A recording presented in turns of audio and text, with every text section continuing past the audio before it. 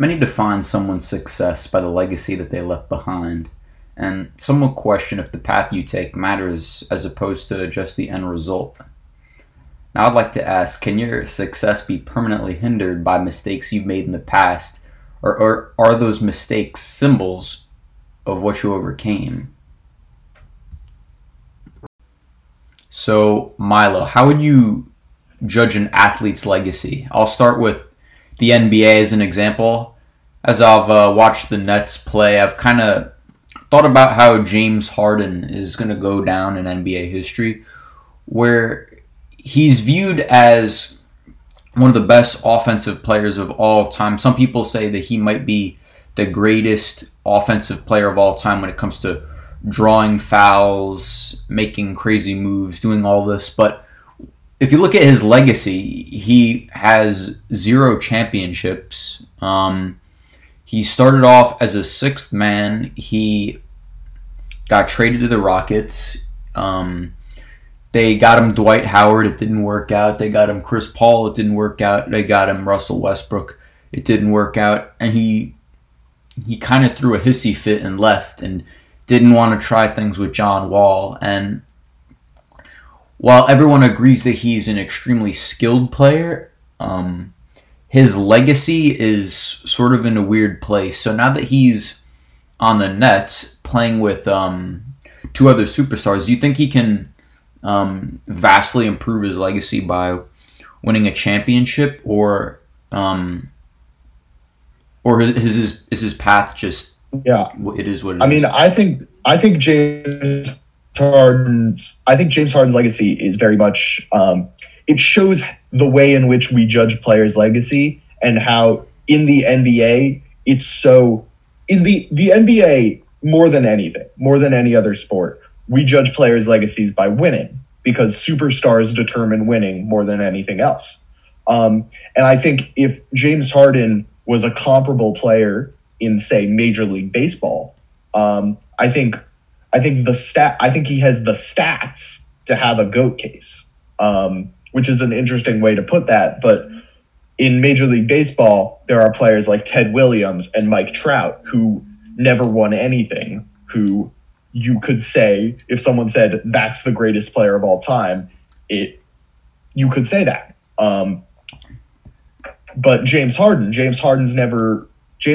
only ever played in a finals as and James Harden, even though Harden spent the better part of the last decade, carrying the Rockets. What were the Rockets before James Harden got there? The Rockets were picking up pieces from the Yao Ming, Tracy McGrady era. They were, I don't know, I think they had like pre-prime Kyle Lowry.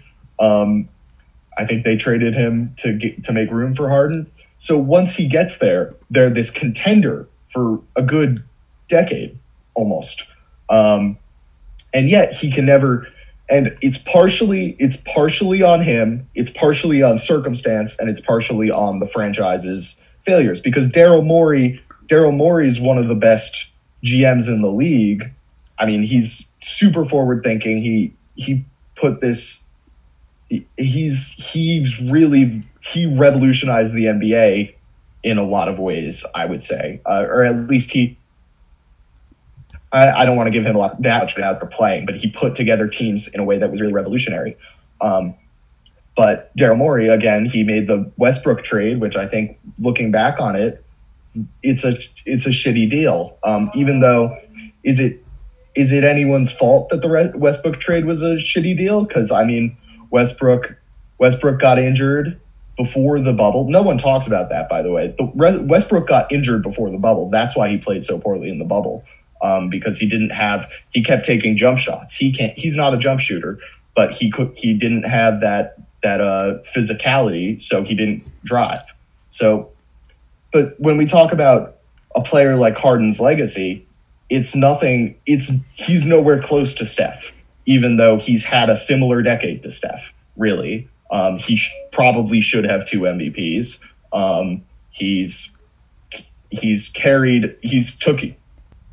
taken a franchise that was middling to nothing before he got there, and he's taken it to another level. And the way he plays, the way he scores, it has, in a similar way to Steph, change the way we look at scoring. That's true, yeah. But the problem with James Harden is that a lot of people say that the reason he hasn't been winning is because he plays a style of basketball that's selfish and inefficient. However, I do think that he's been proving that wrong in Brooklyn by sacrificing for the team. Because the narrative in Brooklyn was that you have these three ball-dominant guys, KD, Kyrie, and Harden. How are they ever going to work it out? But and James Harden, Kyrie Irving, Kevin Durant, these huge egos coming together. How are they going to have good chemistry? Because winning in basketball, more so than talent, is about chemistry. And the question going into the season about the Brooklyn Nets was chemistry. And it seems that James Harden has really been playing his role almost to perfection. So you really got to give him that. He's been proving a lot of people wrong in that sense.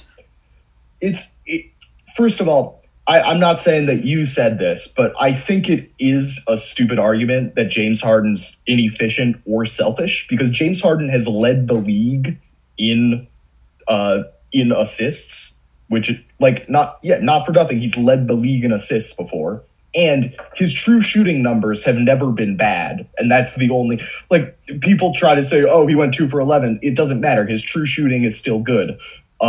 He's had a couple bad playoff series. He's had a couple playoff series where it's like, okay, yeah, that's on you. But I mean, he would have a championship if Chris Paul doesn't go down in the 2017 conference finals. Also, that game 7 was just the shooting in that game 7 was just historically bad.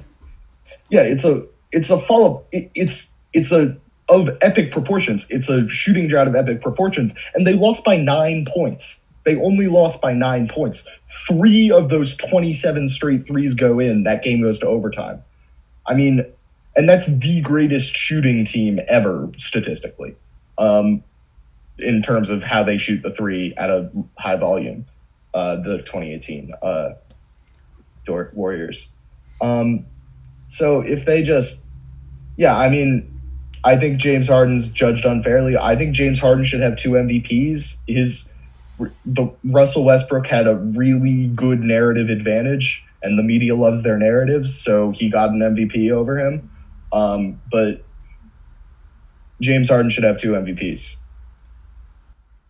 Yeah, but the thing is, when it comes to MVPs, I kind of feel like there becomes flawed narratives when it comes to MVPs because it doesn't necessarily correlate to who's the best player in the league. Take last season, for example. Giannis won the MVP, and he won it deservingly because his team had the best record and he had the best stats in the league. And the competition was LeBron, and LeBron had Anthony Davis. But at the end of the day, we all knew LeBron was the best player in the league, which kind of proves that you can't just go off awards. And another thing is obviously the Warriors franchise and their success and dynasty has centered around Steph Curry. But Steph Curry has no finals MVPs. Yeah, I mean, and KD won the 2 finals MVPs when they played together, but stat nerds will tell you that Draymond Green was more valuable to those teams than Kevin Durant. I'm not kidding, because of how statistically offensively valuable Steph Curry is, and the way in which Draymond Green maximizes that, as well as being the reason their defense works. Draymond Green and Steph Curry, it's a match made in heaven. I don't know what Draymond would be doing in his career without Steph Curry. Maybe he'd be like a bench player I really don't know. We saw a glimpse of that when Steph was injured last season. And it wasn't great. It's ridiculous. It's ridiculous because he's a multi-time All-Star. No one's ever going to tell you he's not an All-Star, but you put a team right. And in fairness, that team, the only other good players on that team were D'Angelo Russell, who was, what was the rookie's name? Eric Pascal, I think. Eric Pascal, who plays Draymond's position. It was a weird fit all around. There was really no alpha dog. I don't know. Maybe another year with that core, they would have made an 8th seed. I don't know. Yeah, Klay Thompson out too. And Klay Thompson was out. It was just so weird. Steve Kerr didn't know how to do it. Yeah. And speaking of the Warriors and legacies, another player who's kind of had the talent and skill versus their legacy. One of the biggest cases is Kevin Durant, and we all know the story where he was supposedly this franchise cornerstone for the Thunder, and he kept going into the playoffs, and obviously in 2016 they had a 3-1 lead against the 73-9 Warriors, and then they blew the conference finals 3-1 lead.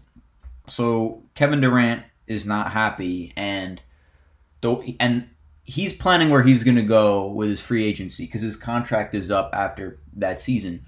And to his joyfulness, the Warriors choked the finals.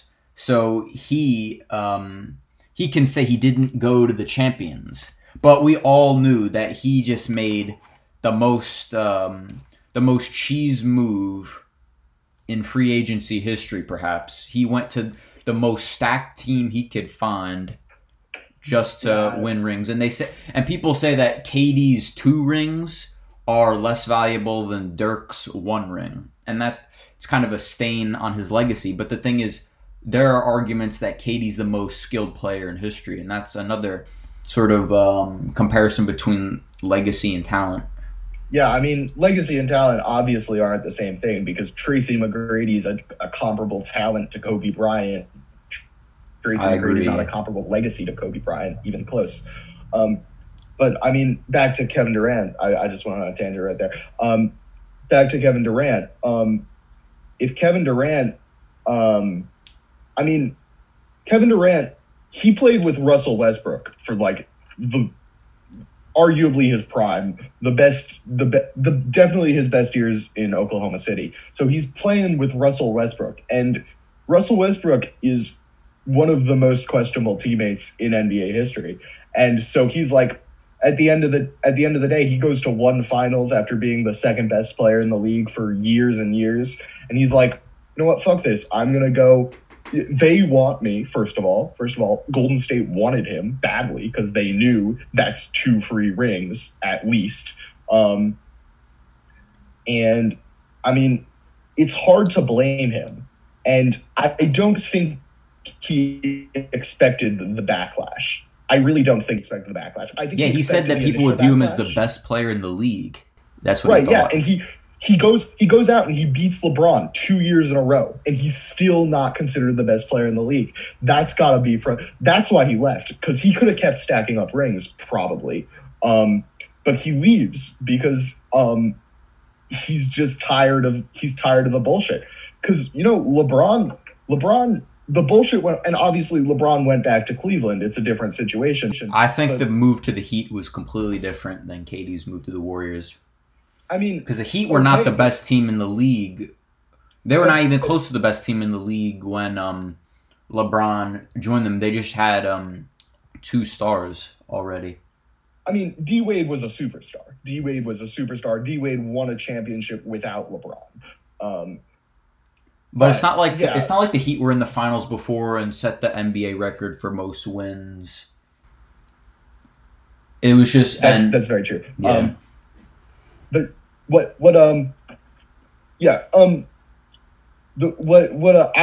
want to get back to the Heat because I think how the Heat affect LeBron's legacy is fascinating and under talked about. But like KD's rings, they're still rings. At the end of the day, they're still rings. Nobody goes back to I don't know if there's a comparable example, but no one questions Clyde Drexler's ring, Yeah.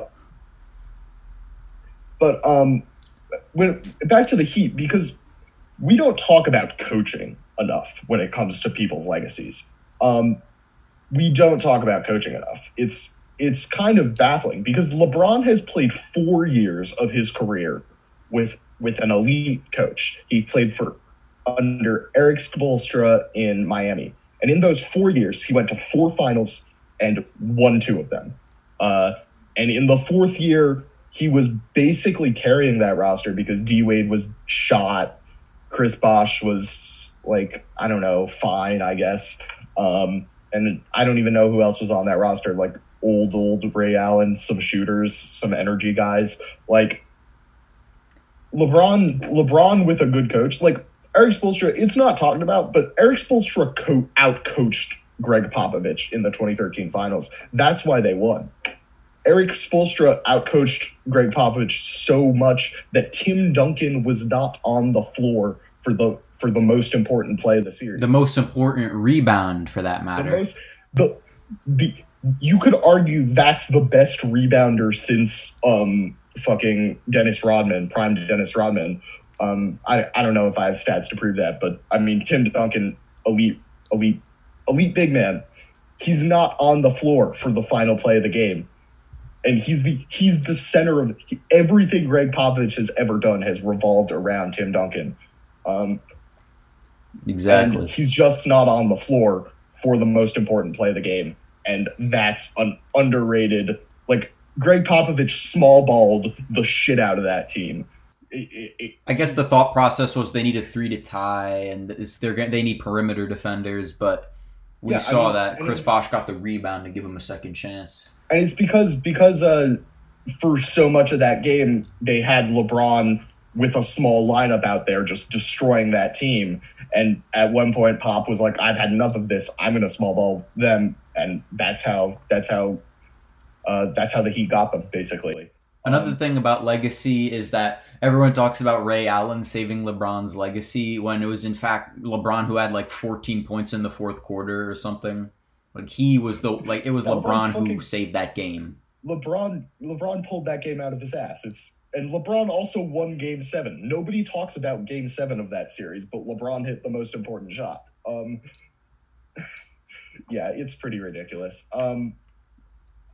What was the best game? What do you think was the best game of LeBron's career? I think it was. I can't name it off of the top of my head. I think it was like the conference finals against Boston, and it was Game 6, yep.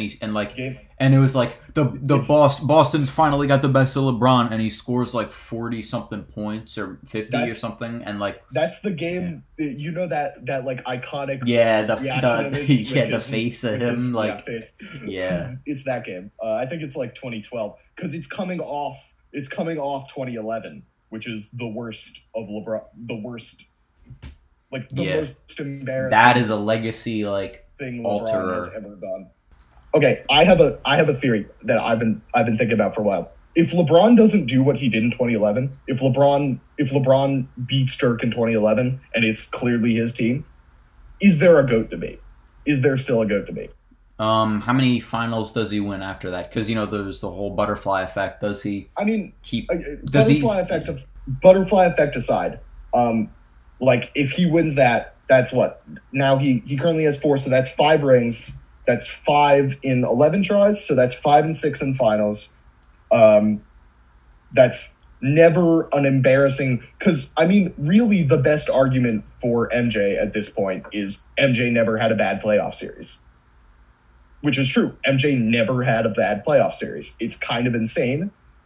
MJ never had it. And MJ had the longevity. He just took a few years off. Which is, I think that's an interesting way that we judge players' legacies. Like, why is it not factored into Michael Jordan's legacy that he took 2 years off from the game of basketball? I mean, I guess it is, but at a certain point when LeBron gets down the line, we're going to have to factor that in, I think. But I guess at this point, MJ was just so unbeatable. I still think MJ's the GOAT. The thing about, MJ is 6-0 in the finals, and he's kind of lucky in that sense because it's not like he never lost. He lost to Isaiah Thomas and the bad boy Pistons. It just didn't happen to be in the finals. And I feel like even with that, LeBron's shortcomings, especially in the 2011 finals, are really what hinders him. Like LeBron having finals losses alone isn't what hurts his case. It's more so. It's basically 2011, really. I mean, that's simply because. Yeah, MJ has a better finals record than LeBron because he faced his toughest competition in his own conference, and LeBron faced his toughest competition in the finals. It's really that simple. Yeah, because I think NBA legacies are kind of the most interesting. Yeah, let's keep going on that. Because Okay, yeah. with other sports, it's different because NBA's, even though there's positions, it's more of a positionless game, and we kind of judge players in the same way. Because in football, it's like Right, yeah. saying who the best quarterback is and who the best receiver is. They're never. It's really hard to lump them in the same conversation. But like saying who's better between Yeah, how the hell? Shaq and MJ, like, yeah, they're different positions, but it's more of a positionless game in a sense, to the point where you can confidently Yeah. say that MJ is better than Shaq. Yeah, like how the hell do you compare Deion Sanders versus Peyton Manning? That's a very good point. But another player, KG versus Dirk. What do you think of that? Who has the better legacy, like all time? That's really interesting because, I mean, when Dirk won the 2011 finals, he was an underdog. He was clearly the best player on his team. He also never switched teams. KG, I mean, Minnesota has always kind of been arguably the worst NBA franchise. He also has one ring. It was from the Big Three with Paul Pierce and Ray Allen. Also Rajon Rondo. I would almost consider it a Big Four. Rajon Rondo is one of the most underrated players of all time, I think. That's tough. Who is better? You know what's funny? You know what's funny about Rajon Rondo? I'm gonna let you think, but you know what's funny about Rajon Rondo? Rajon Rondo has 2 rings and 3 or 4 All-Star appearances. They are not LeBron. Rondo. I don't know why I said LeBron, because he won one with LeBron. Rondo has 4 All-Star appearances from, I believe, 2010 to 20. It's like 2009 to 2012, maybe. Yep, none of those were his championship years. Yeah, and he won a championship a little before that and way after that. I mean, it is interesting how that happens. Yeah, like we see tons of cases of players winning championships at the tail end of their career. But before we get to that, I'll say that KG is a more dominant player than Dirk, but Dirk is a more skilled shooter and possibly passer. No, KG's a much better passer. I mean, well, Prime KG was a fucking monster, but I mean, yeah, I mean, is it his fault he got drafted into Minnesota? Is it his fault he left? I don't know. I mean, Minnesota's run by I don't know. I don't even know who runs Minnesota. Probably someone dumb. And I mean, Mark Cuban, I don't know. Mark Cuban let Steve Nash go, so that was dumb. But I don't know. Well, Mark Cuban did like significantly raise like the how much the Mavs are worth. He made a good investment. He's been a good GM. He got Luka Doncic. Raised how much the Mavs are worth. Dirk Nowitzki is why the Mavs are worth a lot more than they are right now. Let's make that clear. Well, yeah. Yeah. I don't know. I mean, I think Dirk's name is going to last longer than Kevin Garnett's, because I mean, Dirk's. They have a picture of Dirk on the stadium. Kevin Garnett hasn't gotten his number retired by Minnesota yet, which is really says more about what Minnesota as an organization is. Didn't Boston retire KG's number? Boston retired KG's number. Wow. Minnesota did not. So KG is a higher overall on the Timberwolves in 2K.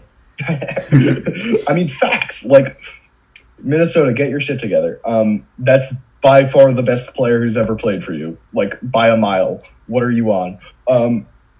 Minnesota.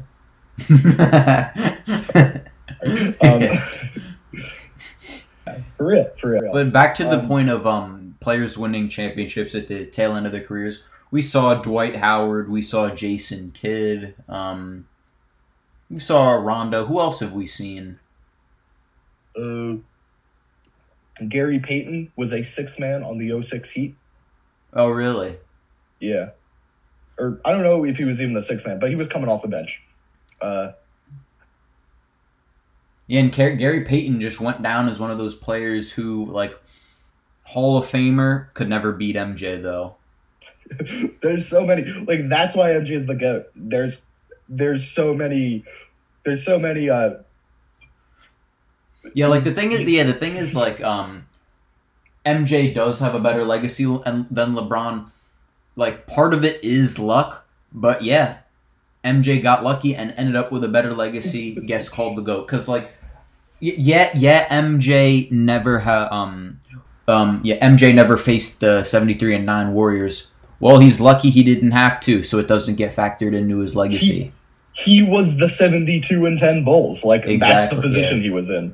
I mean, MJ, my hot music and basketball take is MJ is the Jay-Z to Hakeem Olajuwon's Nas. Interesting. Yeah, I mean,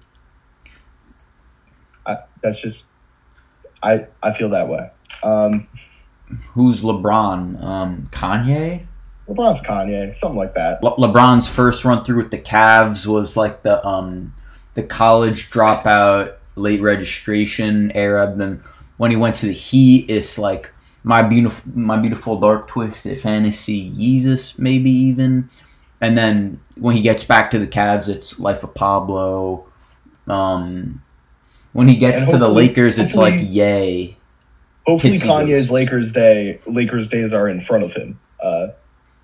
Yeah, another thing. Yeah, like you could think of Kids See Ghosts as the Lakers days, and Anthony Davis is Kid Cudi. Anthony Davis is Kid Cudi. I love that. Yeah. Before we go into talking about rappers' legacies, I'd like to bring up how LeBron's move to the Heat not only impacted his legacy, but it shaped the future of how NBA players are going to go on to make moves in the future in it. And I believe that it empowered them. Yeah, I mean, that's really him along with like Allen Iverson, just in the way Allen Iverson empowered players to really be themselves, like personally. I think they were really like the player empowerment kind of thing that we have in the NBA, which I think is really, I think that's like, I think the NBA does that the best of all the major sports leagues. I think LeBron has a lot to do with that, partially because of a lot of the stuff he does off the court. You know, he's a very charitable guy. He's got that school. He's outspoken, and you see how that impacts the culture of the NBA. But obviously, people always talk about how big the decision was, and it was huge. And at the time, he got a lot of shit for it, just because of the way he framed it. I would say, because he did it the way he did it on national TV, and he didn't look like a good guy doing it. But if you actually look at it as a basketball decision, it was obviously the best move for him to go and play with other stars. And then if you look even further down the road than like just his Heat days, you look at how it impacted the league. Like once he got to Cleveland, like if LeBron doesn't go to Miami and prove that can work, like Kevin Durant does not go to Golden State, I think, at least. Like I don't think the culture is there where Kevin Durant feels comfortable going to Golden State and winning those championships. And that in a certain way, some people would say that that impacted LeBron's legacy negatively. It's like a chain reaction. Yeah, it's a chain reaction. It's that type of stuff. And I mean, that's it, like LeBron's impact is obviously like just in so much of the modern NBA. And you know, it got us here. So yeah. Yeah. So props to LeBron for everything he did. As we mentioned before, LeBron has sort of drawn some parallels with individuals in the rap game. And I think, the way in which we've discussed legacies of NBA players can also be applied to rappers. Like, we have NBA legends with long careers, many different championships, playoff runs, high scoring performances, all that. But you see people like Kanye dropping great album after great album, having a Hall of Fame career in rap. A lot of hip hop heads would beg to differ that Drake is a GOAT, but anyone with common sense would say that Drake is a GOAT. Let's be honest here. He has probably been the most influential artist of the 2010s.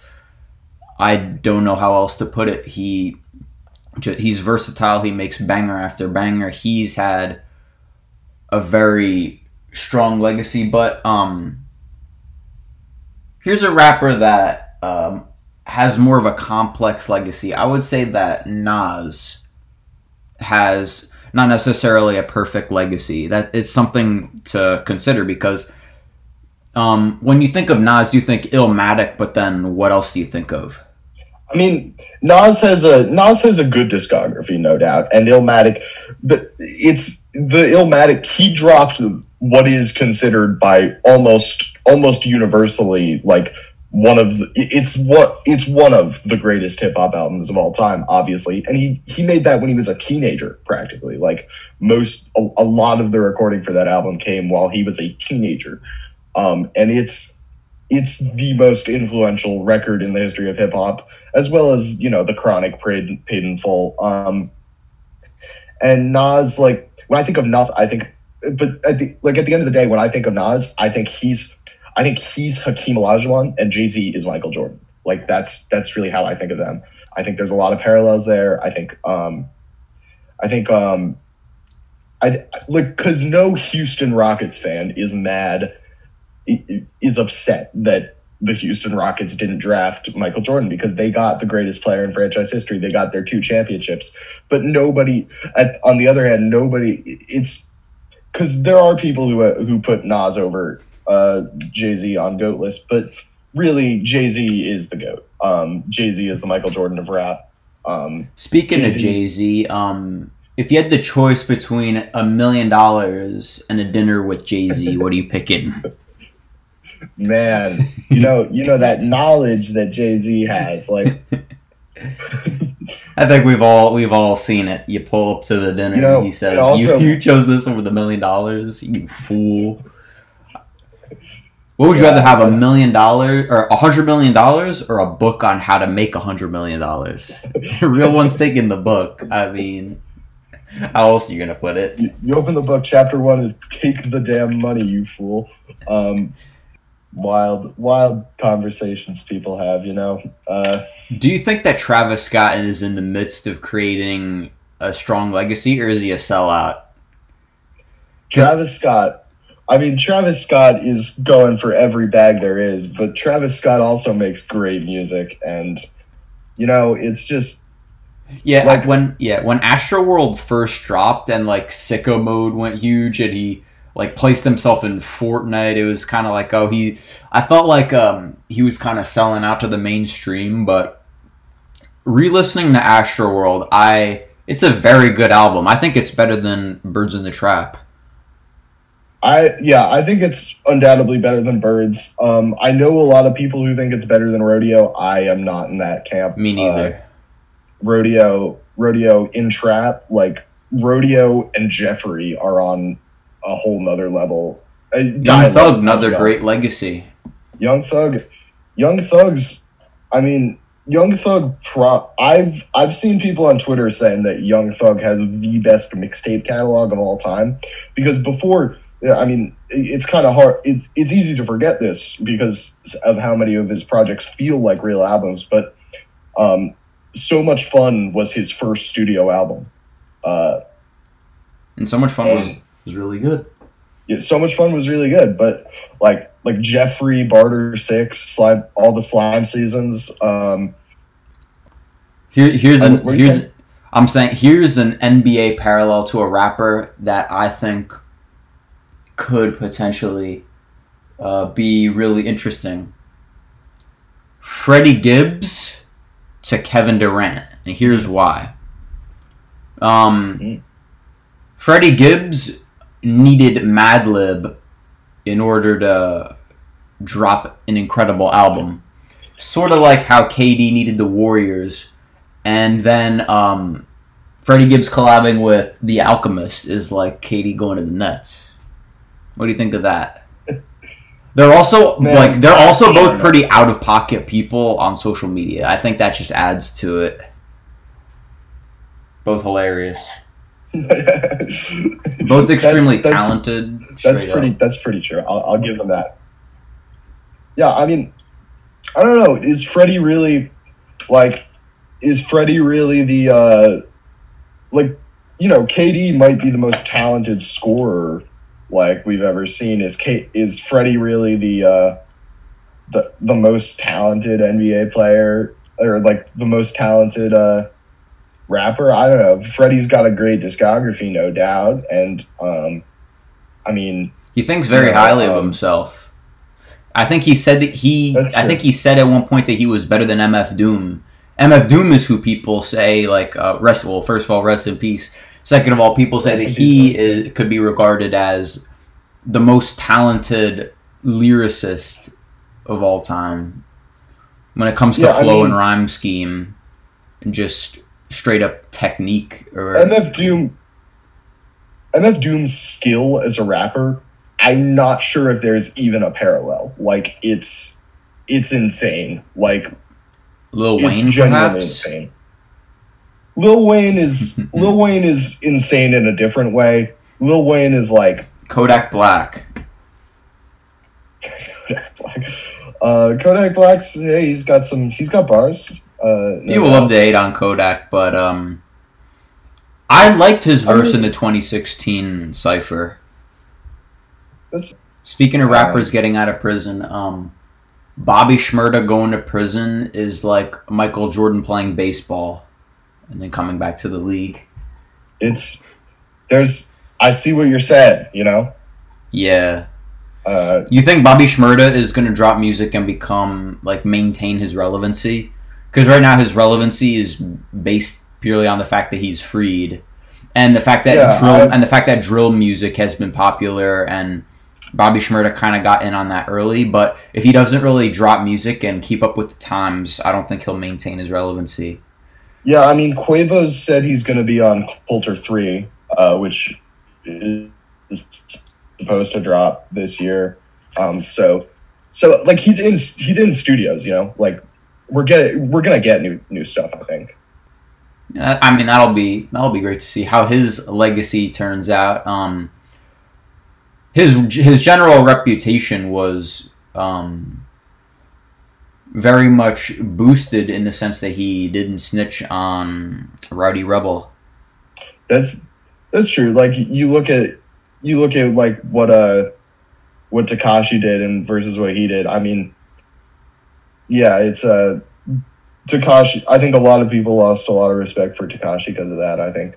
And also, you know, Tekashi's done a lot of different ways you can define legacies for these people. They're not just the music they drop, but with the actions they take. Yeah, for sure. I mean, if you look at Tekashi, everything Tekashi does, it's to stay hot, and it's to all of Tekashi's. Yeah, I think he's starting something with Meek Mill.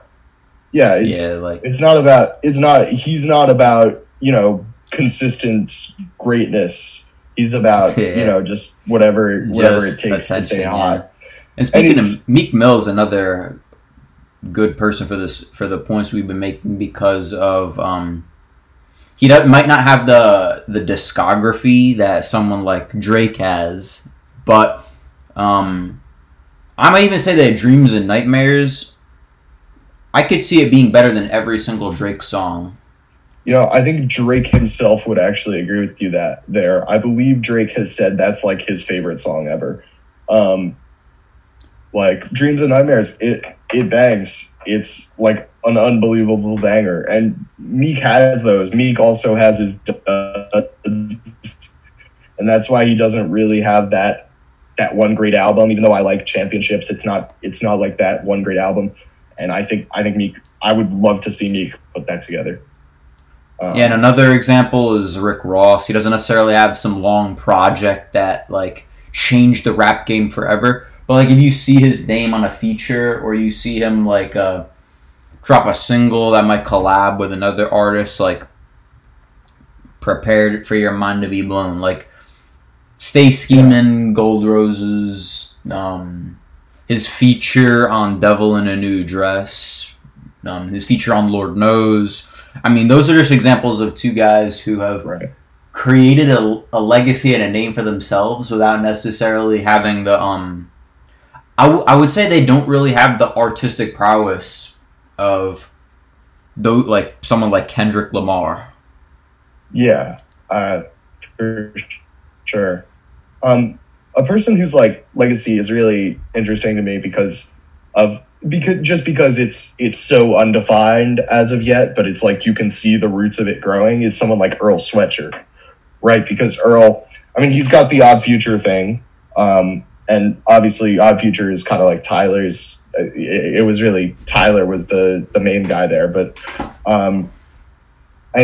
like as Earl like kind of came into his own throughout the 2010s, like as we see some younger artists like Red Veil, Red Veil's like younger than you and I. Like Red Veil's 16 years old, and he sounds a lot like Earl. He's making some great music. Yeah, you know who dropped Love Sosa at age 16? It's very true. It's very true. 2012 was a great year for teenagers in rap. I'm just going to say that because Chance the Rapper, Joey Badass, and Chief Keef were all dropping great music like as high school seniors. Like it's insane. And I'm out here dropping great podcasts as a high school senior. I mean, it's what can we do? You and me were like see, what duo is this? I was gonna say Joey Badass and Capital Steez, but it's not, like, because Rip Stilo, Long Live Stilo. Bro, this is like Kobe and Shaq. Come on. We're Kobe and Shaq. That's exactly it. I got my Shaq.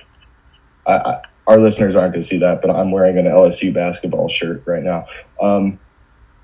Shout out Shaq. Yeah, and I like back to the Earl point. I think just shout out Mock Homie. That's all I gotta say. Shout out Mock Homie.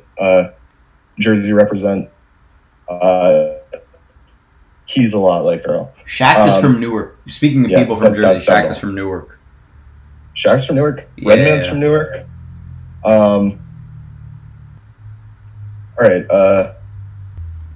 Something else I'd like to bring up is that we've talked about how legacies play a role in which the way society views athletes and artists. For example, those are two examples, but something that might be more relevant to a lot of other topics on this podcast would be the legacies of businessmen like Elon Musk. Mm-hmm. The thing about Elon Musk is that the narrative is always changing, and like there will be people who want to blow him up to make him seem as if he was like this super genius who had the most amazing work ethic and was this visionary who he created Zip2 and then sold the company to and then he got into he got into aerospace, he got into transportation, he got into energy infrastructure, and he's about to go to Mars, and they blow him up as if he's like almost as if he's a god. And I feel like the way in which his story is told, like obviously I look up to him in some ways, but I'm not gonna act like he's a god. I feel like his legacy could be blown up to a degree. Yeah, I think the way he portrays himself publicly kind of does that. Like he kind of does that on purpose. Like both with his social media type of, like the way in which he's kind of like appeals to like the Redditor type of person. Yeah. And also the way in which he like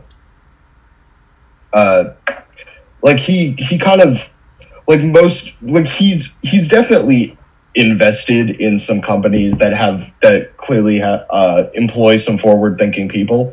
Like, I mean, Tesla and SpaceX, even if I'm not the biggest fan of Musk as a person, I think they're doing some really cool stuff. I think Tesla cars are very cool, and I mean, space travel is a fascinating thing. More on that, but I think, episode. like in a certain, like he's like a, you know, he's just a businessman. He's just the mogul at the Musk is a businessman. Jay-Z is a business man. Yeah. I mean, but like, you know, he gave himself the title of head engineer of Tesla, and that's not actually, like, he's not actually an engineer. He just likes that title because it like makes him seem smart. So it's like, and I don't know. There's probably a lot of other. That's not to say he doesn't have skills as an engineer, because he wrote the software. He completely wrote the software for Zip2 and built that himself. Like, he was one of those guys just coding at a young age. Like, at a young age, I saw some documentary about how like part of it was about his childhood and how like at an early age he was like writing software for video games and then selling the software to make money for himself. I mean, I guess he was just always getting after the bag. Yeah, I mean, it's also worth noting that his dad, you know, was a rich guy in South Africa. Oh, yeah. I mean, wealth is inherited. Yeah, for sure. You know who's got a fascinating, like, legacy to me is, you know, our former president, Donald Trump, because the thing about him, right, is everything he's done, the only thing he's really like the one constant that he's consistently getting out of all of his business ventures is gaining his personal brand or wealth. He's a very good legacy as a manipulator, I would say. That's true. And he, you know, he's made a lot of money off of businesses that have gone bankrupt. You know what I'm saying? Like, he's bankrupted he's gone bankrupt like 11 times. He's like filed for like a lot of bankruptcies in business, and he's like, but he acts like he's like this genius businessman, and I don't really think he's good at like building businesses. I think he's good at building his personal wealth and brand. Like, when have you heard stories about Donald Trump, like, creating innovations or making these, like, 5,000 IQ investments or, like, completely changing any sort of industry in any way? Yeah. The Apprentice was not some revolutionary TV show that changed the way we view television. Like, yeah, no, and I mean, like, he's like, he tries to act like he's this genius billionaire guy. He's small loan of $1 million. Small. He's a Mickey Mouse billionaire. He got his money from his dad. It's not real. Again? It doesn't count. It's it's Mickey Mouse billionaire. I'm telling you, he's a fraud. And he I mean, and it's so crazy that he became president. Like, it's kind of hard to wrap your brain around that sometimes. Like, why is, like, that guy's, like, kids are going to be watching Home Alone 2 someday, and they're going to, and we're going to, like, the people who were alive, like, when we are going to have to tell them, yeah, that guy was the president, and he did all sorts of fuck shit. And it's like, well, why the hell was he in this movie? And it's like, he was kind of a guy before he was president, and it's like, well, what was he known for? And he was like being rich, I think. Yeah. Yeah, I mean, legacies. That's all I've got to say. Some people are blown up to be these goats of the world when really there's more to the picture. It's not just someone's good, someone's bad. There's all sorts of factors at play when you really consider how someone's life has played out, whether how someone's career has played out. I guess that's just how I'll conclude today's episode. So, yeah, thanks again, Milo. Great having you on. Yeah, thanks for having me. I think I'll call it a night. All right, yeah. You shouldn't be focusing on what others are doing beside you, but you should be analyzing the stories of people who've done historical things in the past in order to create a clearer picture for yourself. Not to compare yourself to others, but to learn from them.